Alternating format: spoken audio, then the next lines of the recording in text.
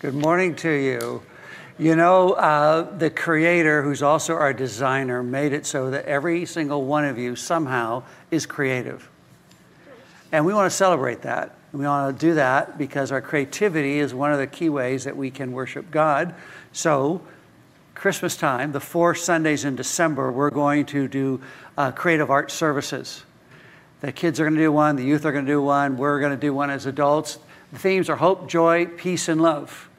And so we're looking for artwork, theatrical pieces, short films, whatever it may be, along those themes. And what we're going to do is look for people who are doing all sorts of different artwork. You see the sample. This is just a sample of the different types of artwork, because I believe that we have it sitting out there. I believe it's already here. It's a question of exploring it.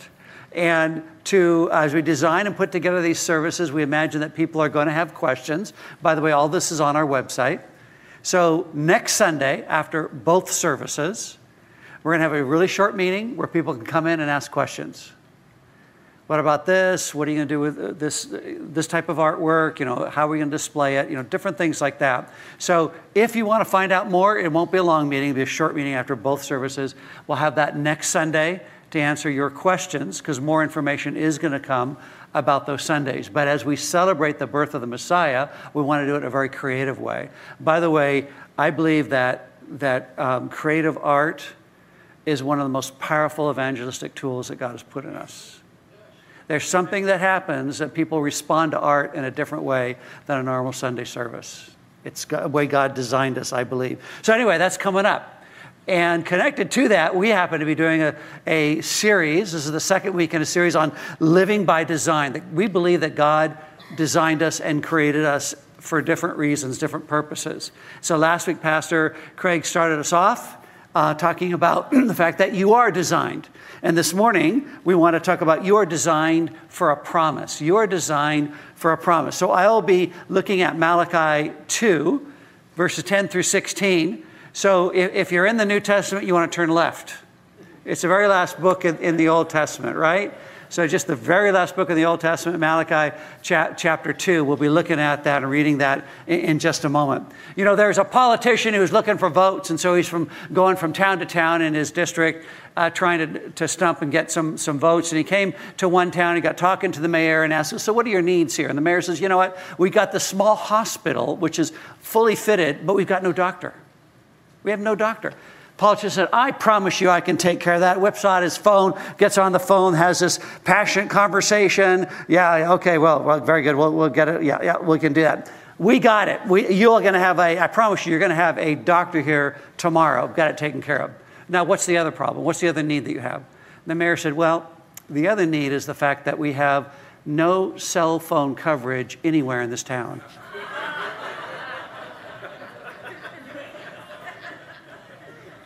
Someone once said that promises are like babies crying in a theater. You want to follow through on them right away and get them out, right?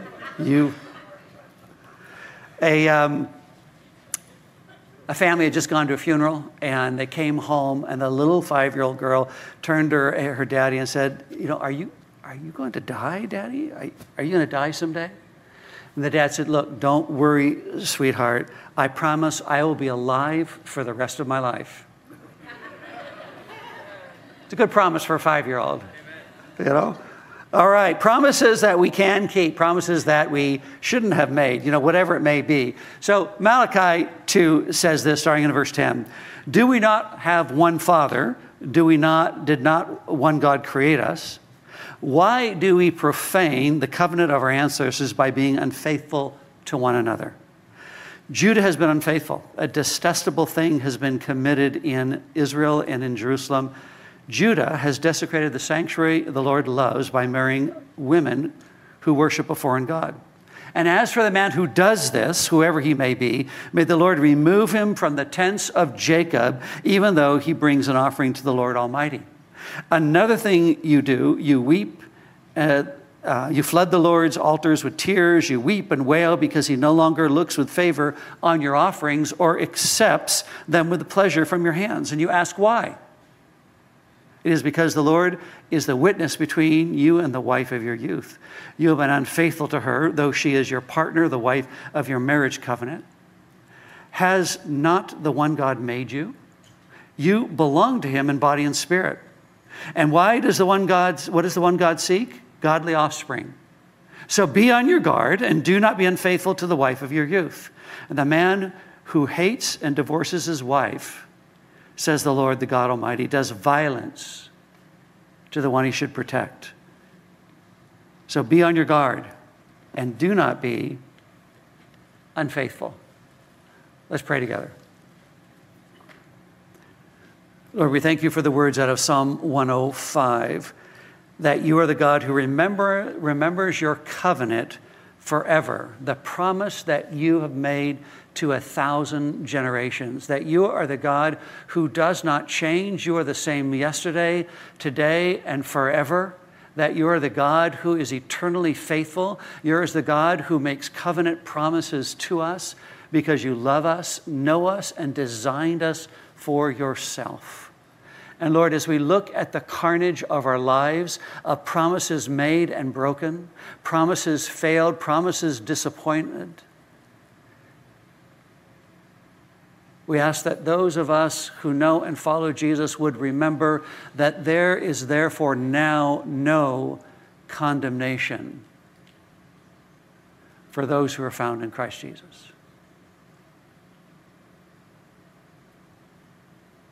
And so, Holy Spirit, we ask that you would speak your truth and your loving kindness to us, and that by your word we pray in Jesus' name.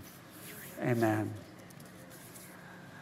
Bill Johnson, up in Redding, California, at Bethel Church, has said something I think is really good and kind of defines our series for us. All sin is a violation of design. Those who don't recognize the designer don't have a sense of being designed.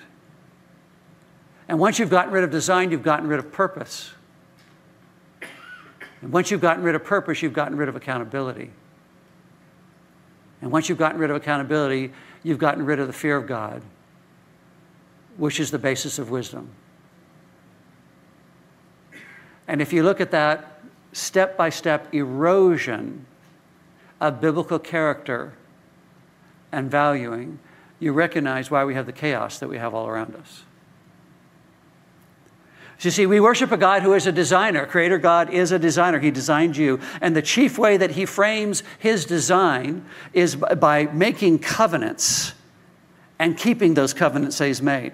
The word covenant appears in verse 10 and again in verse 14. So God has actually ordered our world, our lives, our relationship by his promises, which Scripture calls as covenant. A covenant was agreement between two parties that would come into agreement about something, and that agreement was always ratified by a sacrifice. And we believe, of course, that in all the covenants that we find in Scripture, all the way from Genesis, all the way to Revelation, that we find that the covenant is finally fulfilled and completed in Christ, who sacrificed himself so that we might live in freedom, so that we might live free of shame and guilt and be able to keep our promises. So that covenant and that final covenant that is fulfilled in Jesus was done by his sacrifice for us. That's what we believe, and that's the God that we worship.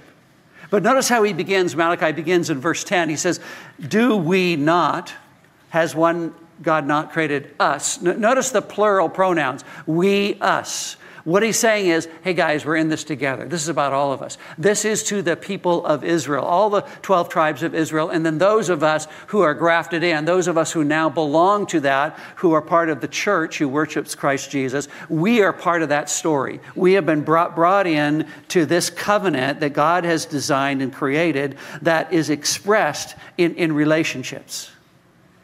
Relationships that connect the worship of God and our personal relationships, and it goes together, and I'll show you how he does that in this passage. As he does that, we recognize he uses the word one 4 times.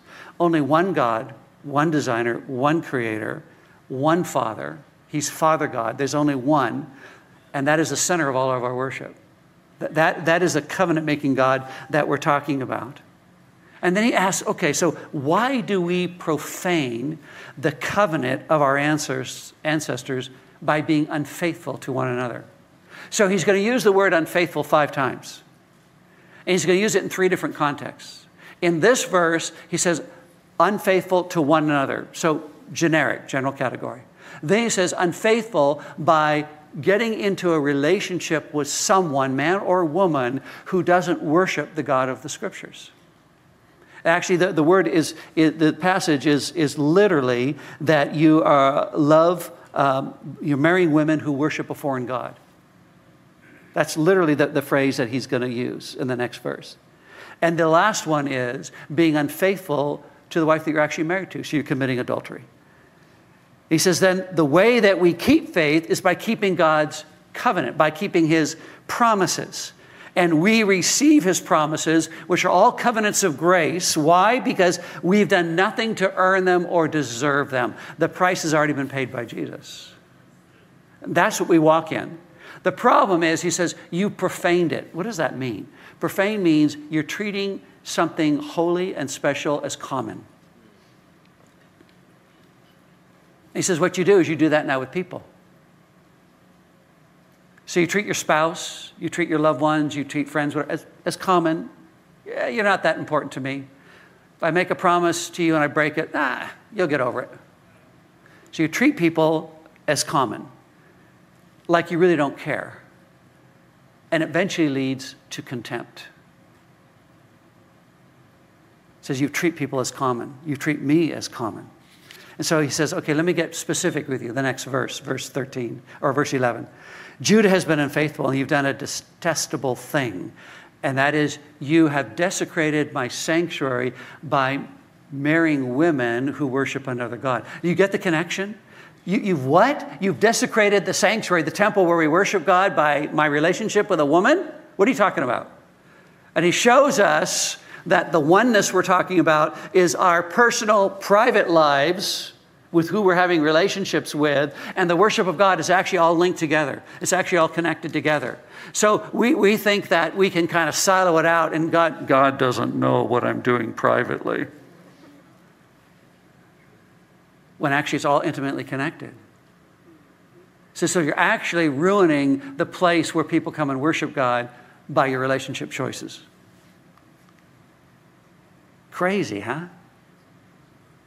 He says, so in verse 14, he's going to talk about divorcing the wife of your youth. And in this verse, he's talking about marrying again women who worship a foreign god. So the issue, by the way, is not about race or ethnicity. That's not the issue.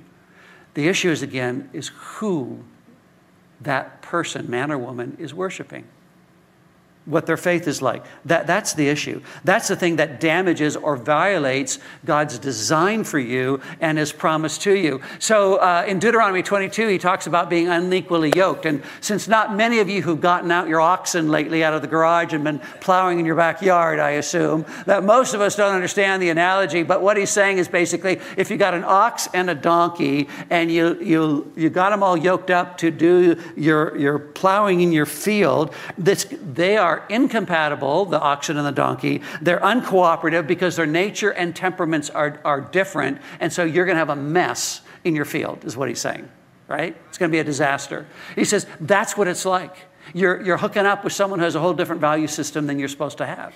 And it's going to be a wreck. It's going to be a train wreck. You need to be thinking about that. Paul picks up the same idea, 2 Corinthians 6, when he says, what are you guys doing going and marrying people who don't worship the God that we worship? And so we make promises that we shouldn't make, or we have other agendas for. After breaking up with his fiancée, a young man realized the error of his ways, and so he texted her and said, dearest Maureen, no words could express the great unhappiness I have felt since breaking up with you and breaking our engagement. Please take me back. No one could ever take your place in my heart. Please forgive me. I love you. Yours forever, Jimmy. And P.S. Congratulations for winning the lottery. When we make promises, sometimes we have an agenda. Sometimes we have a motive that we're working, right? We're actually trying to get something from somebody. And Malachi says in verse 12, as for the man or woman who does this, whoever he may be, God's going to remove him from the community. That you have now, by your choices, removed yourself, put yourself outside of a community that can actually help you support and carry out your promises. Because when we break our promises, it violates worship, and the stakes are high. How high are the stakes? The idea, Genesis 1, as Pastor covered last week, man and woman created in the image of God, brought together in marriage, is a metaphor and a value that God expresses in Genesis, and it goes all the way through the Bible till we get to Revelation, where we are described together as the bride of Christ, and Christ is the groom, and we go to a great wedding feast.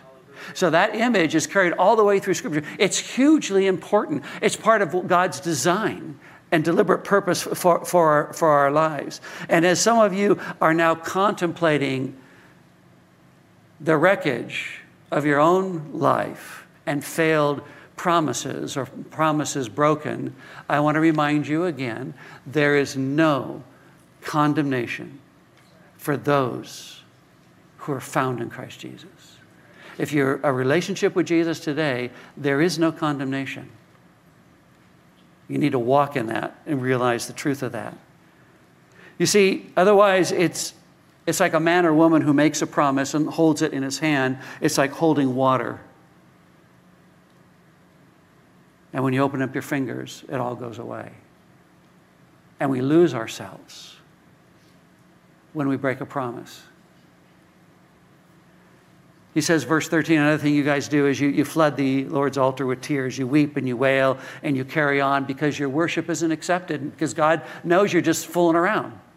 You come on Sunday and you do your thing, but I know what you do during the week, so I don't even know why you're wasting your time coming and pretending like this. You have drama, emotion without substance. Emotion is good. God gave us emotions, but it is not the basis of truth. The Holy Spirit is the basis of truth, right? So don't make promises when you're happy. Don't make promises when you're angry. Don't make promises when you're sad. Not a good thing. Emotions and promise making do not go together. It is not wisdom. Can I just promise you that? See, the first promise that we make is that we break is the promise that we make to ourselves. The promise that we won't do that again. The promise we won't say that again. The promise that we won't go there again. And drama overtakes character. And so we weep and wail to God, disappointed with God and His promises because He's failed us again, when in fact we are the ones who've committed spiritual adultery. How do we do that? Instead of relying on Him and His promises, we rely on our anxiety and our worry and our stress, which are simply symptoms of unfaithfulness. They're a form of idolatry, actually.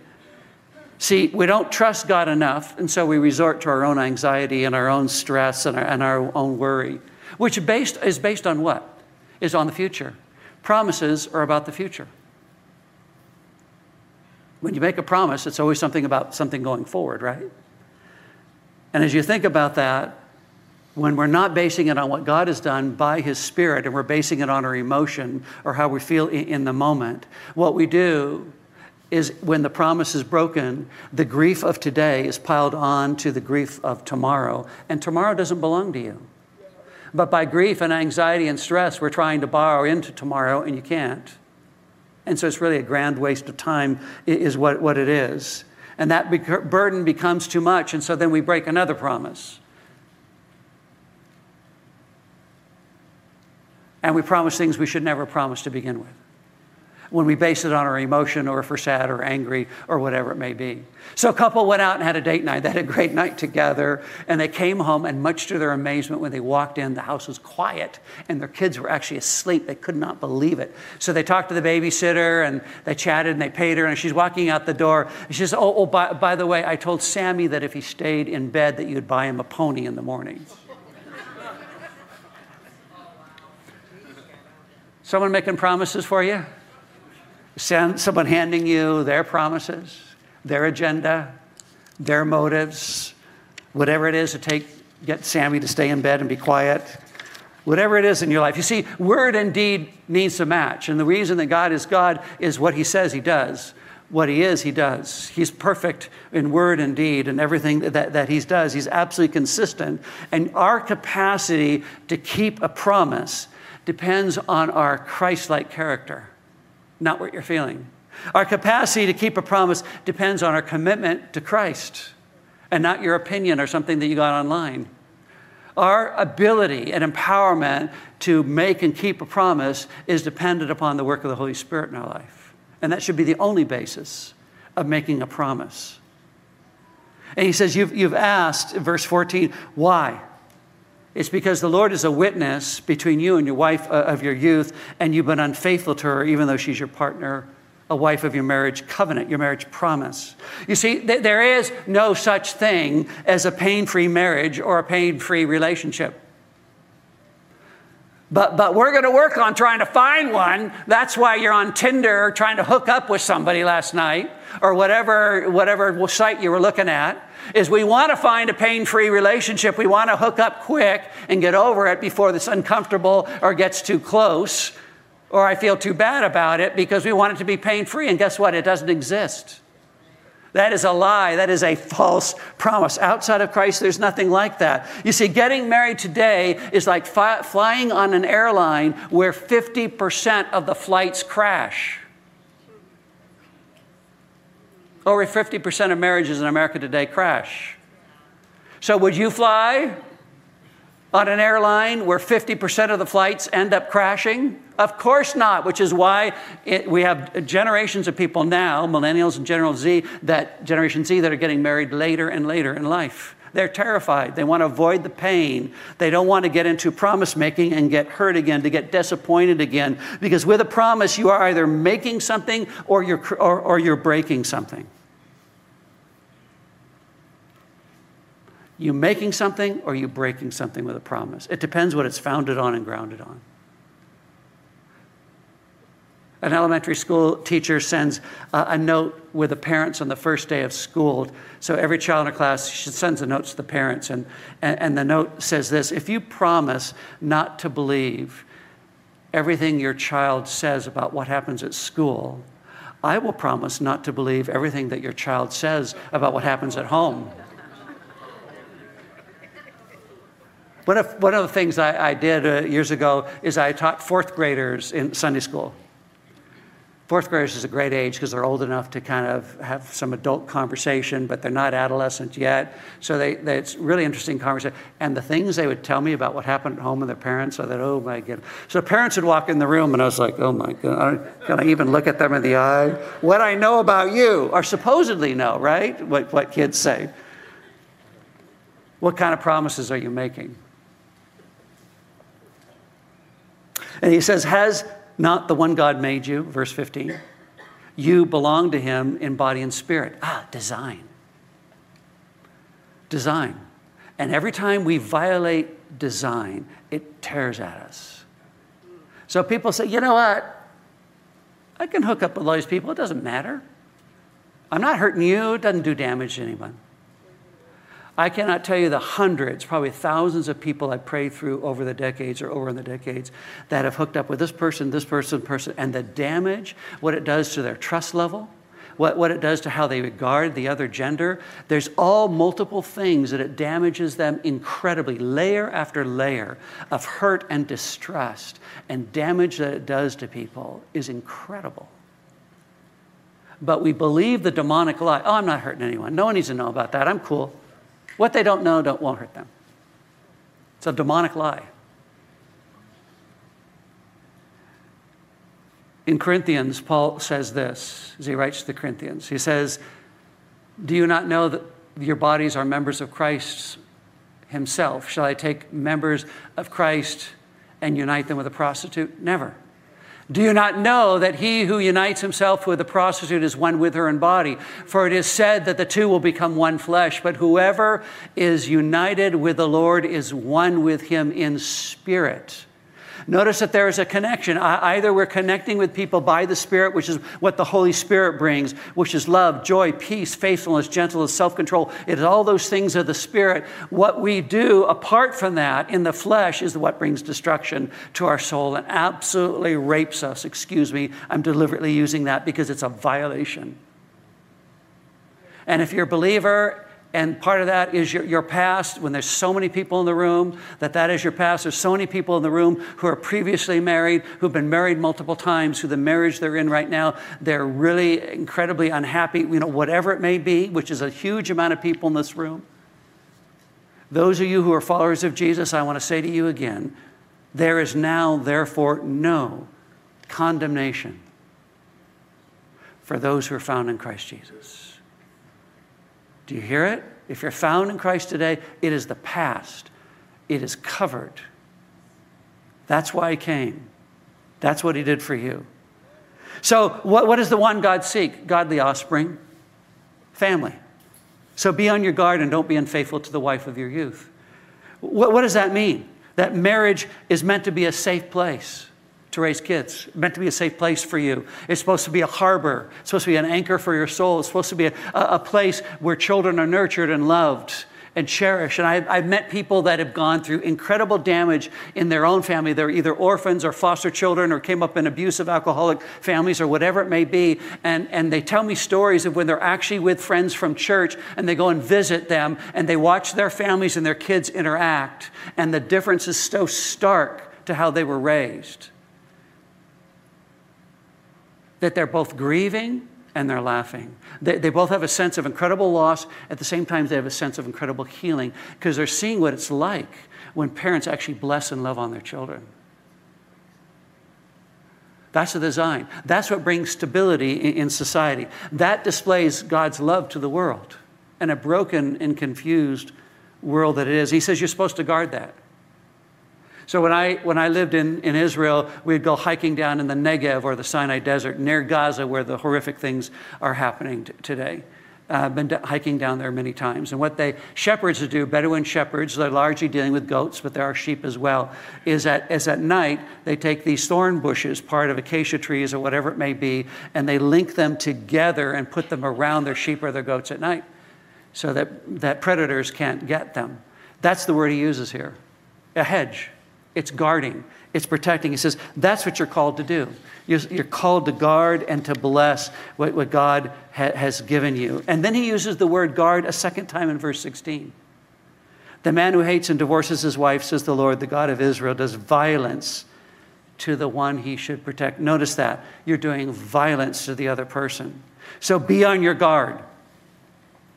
Be on your guard and do not be unfaithful. Jesus reflects this in Matthew 18, right? In Matthew 18, Jesus goes and he quotes all the way from Genesis 1, right? And he says this, haven't you read, he replied, that at the beginning the Creator made them male and female, thus affirming the Old Testament model, and said, for this reason, a man will leave his father and mother and be united to his wife, and the two will become one flesh. So they are no longer two, but one flesh. Therefore, what God has joined together, let no one separate. So they then ask, okay, so why did Moses permit divorce? He says, because your hearts are hard. Your hearts are hard. And every time you hook up with someone that you found online, or every time that you break a promise, or every time that you have multiple marriages or whatever that we have, and all of us, by the way, have carnage in our life. Our lives are littered with all sorts of pain. I get that. Mine as well, by the way. God redeems all things. God redeems all things. All things. Even the violence. Notice he uses the word violence. That broken promise and broken design does to our life. You see, for every promise, there's a price to pay. For every promise, there's a price to pay. Now, that either is a good thing or it's a thing that we grieve over. Booker T. Washington, you remember ex-slave. He was an American educator, author, orator. He was an advisor to more than one U.S. president. I don't know if you remember your U.S. history. So born in slavery, when the Emancipation Proclamation came, he actually talked to a number of ex-slaves, and one ex-slave told him that before the Emancipation Proclamation, his master had said to him that I'll allow you to buy yourself back every year. You pay me a certain amount of money, and eventually you'll have bought yourself back. And you can go wherever to find work.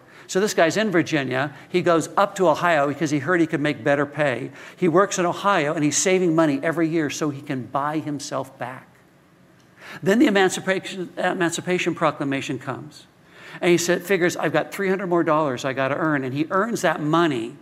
And he goes and he travels the 500 miles. He walks the 500 miles down to Virginia. And Booker T. Washington said, no, wait. Emancipation Proclamation. You're free. You don't need to do that. You don't need to go and pay your former master back. He said, I know. But because I am free, I can pay my promise. Because I'm free, I can keep my promise.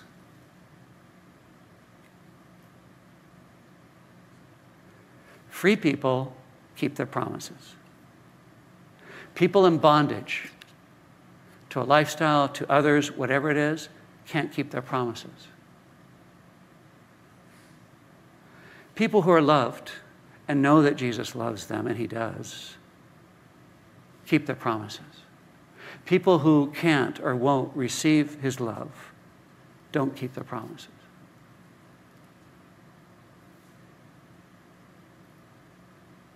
Are you free? So we're going to pray some things together to get there. Because all of us, all of our lives are littered with broken, sinful promises that have violated God's design. Whether it be hooking up with someone, bad business dealing, manipulating someone into doing something for you by giving a false promise, giving our heart where we shouldn't, betraying someone or being betrayed, succumbing to the lie of gender confusion or gender dysphoria or whatever it is. There's a whole series of lies that we find in our culture and that we find ourselves under, which keep us oppressed by the systems of the world. And we want to be free people. I'm going to invite the worship team to come up if they would. And I'm going to invite you to repeat some prayers after me if you want. You don't have to, but if you want, I'm going to ask you to read these prayers after me. We're going to read these together. And if you're in a place this morning where you'll love yourself enough to make new promises, I invite you to participate in this. Okay, you guys ready? Here's the first one.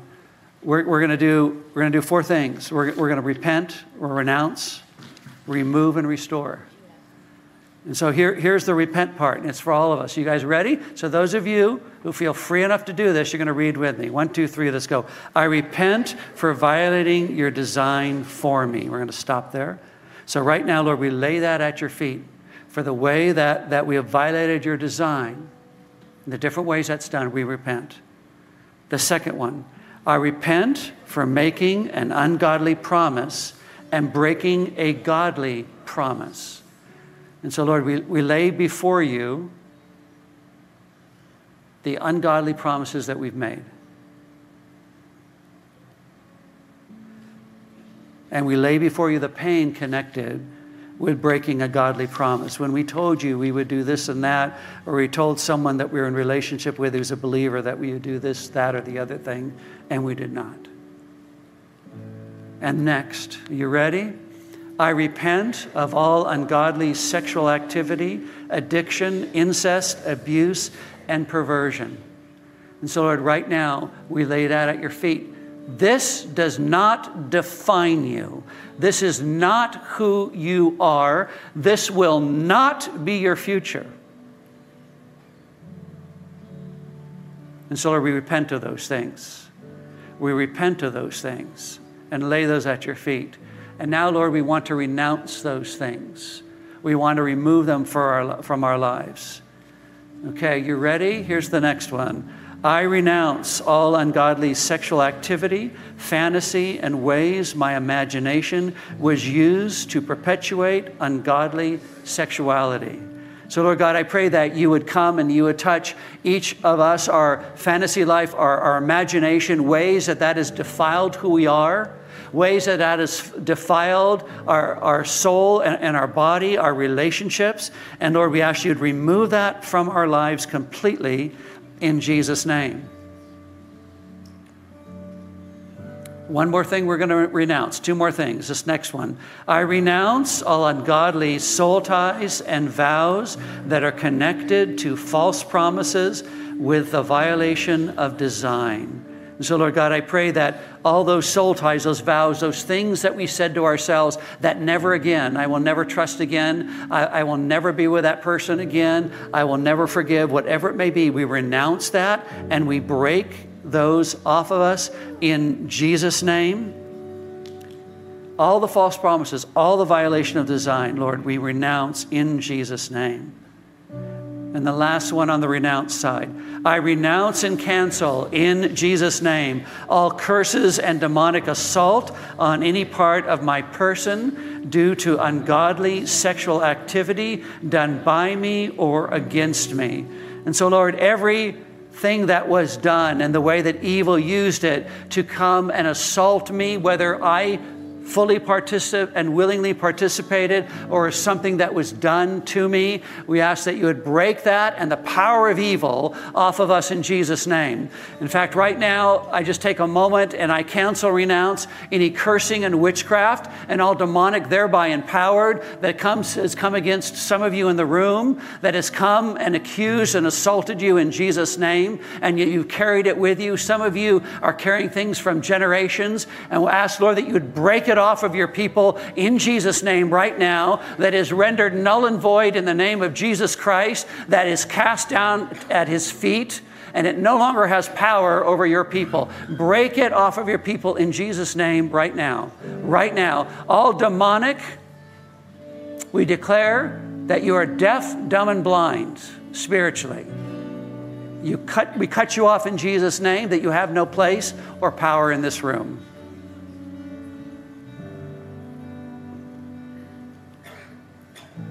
And now we remove. And now we remove. Are you ready? Those of you participating, let's go. In Jesus' name, I remove all the emotional, mental, physical, or spiritual influence and impact on my person brought on by my ungodly sexual activity. And so, Lord, we have repented and we've renounced, and now we would ask that you would remove. And so, Lord, the burden, the heaviness that some people in this room are carrying, and they've carried, some of them for decades, some of them just of things that they have done this week, I ask, Lord, that you would remove that from them, spirit and soul and body, emotionally, mentally, and physically, that you would lift that off of them in Jesus' name.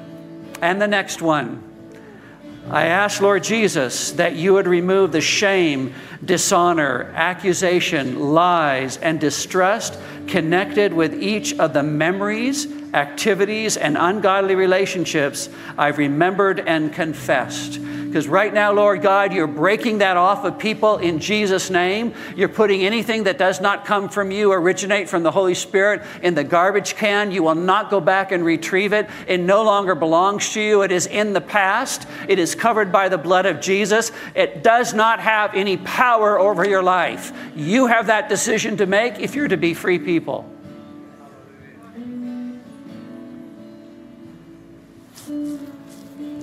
And the next one, I ask, Lord Jesus, that you would remove any lingering demonic attack or accusation aimed against me.